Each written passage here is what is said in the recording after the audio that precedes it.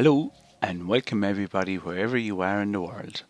My name is Paul Ryan. I'm founder of prescriptionrevision.com and I'm a GP and pharmacist based here in Ireland. I'm passionate about clinical pharmacology and therapeutics and really enjoy making the latest international guidance relevant to those of us at the coalface of primary care. So in today's podcast, I'm going to discuss warfarin, the history of warfarin and the use of warfarin in certain patients with atrial fibrillation. I will also discuss switching from a warfarin to a NOAC.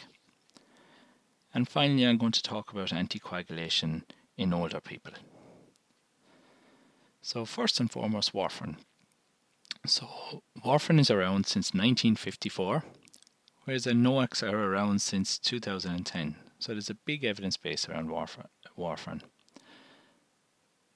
The interesting thing is that WRF is from the Wisconsin Alumni Research Foundation, and that's where the name comes from. The advantages is that a missed dose of warfarin is not as critical as a missed dose of NOACs, and this is what I explained earlier because the NOACs have a shorter half-life. Warfarin rarely needs to be dose reduced, which is another advantage. Now the disadvantages are that warfarin has a slow onset and a slow offset of action, and it has a narrow therapeutic index. It interacts with other drugs as well as food. So drugs, I always have a saying that warfarin interacts with everything except water. So if a patient's been started on warfarin, I always look to see the interactions, the other medicines they're on, and check for interactions. And also food. So if a person, we say, eats Brussels sprouts or cabbage, that can affect warfarin.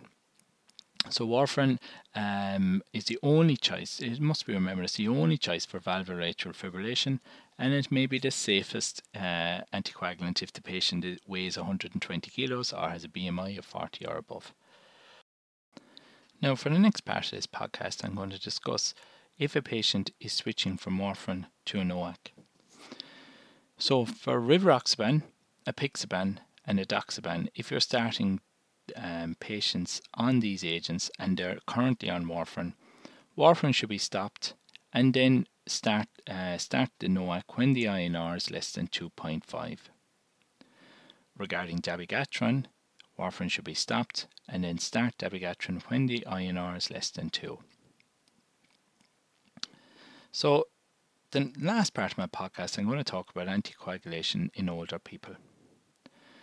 So NICE state that for most older patients, the benefit of anticoagulation outweighs the risk. So do not withhold warfarin solely because the person is at risk of having a fall.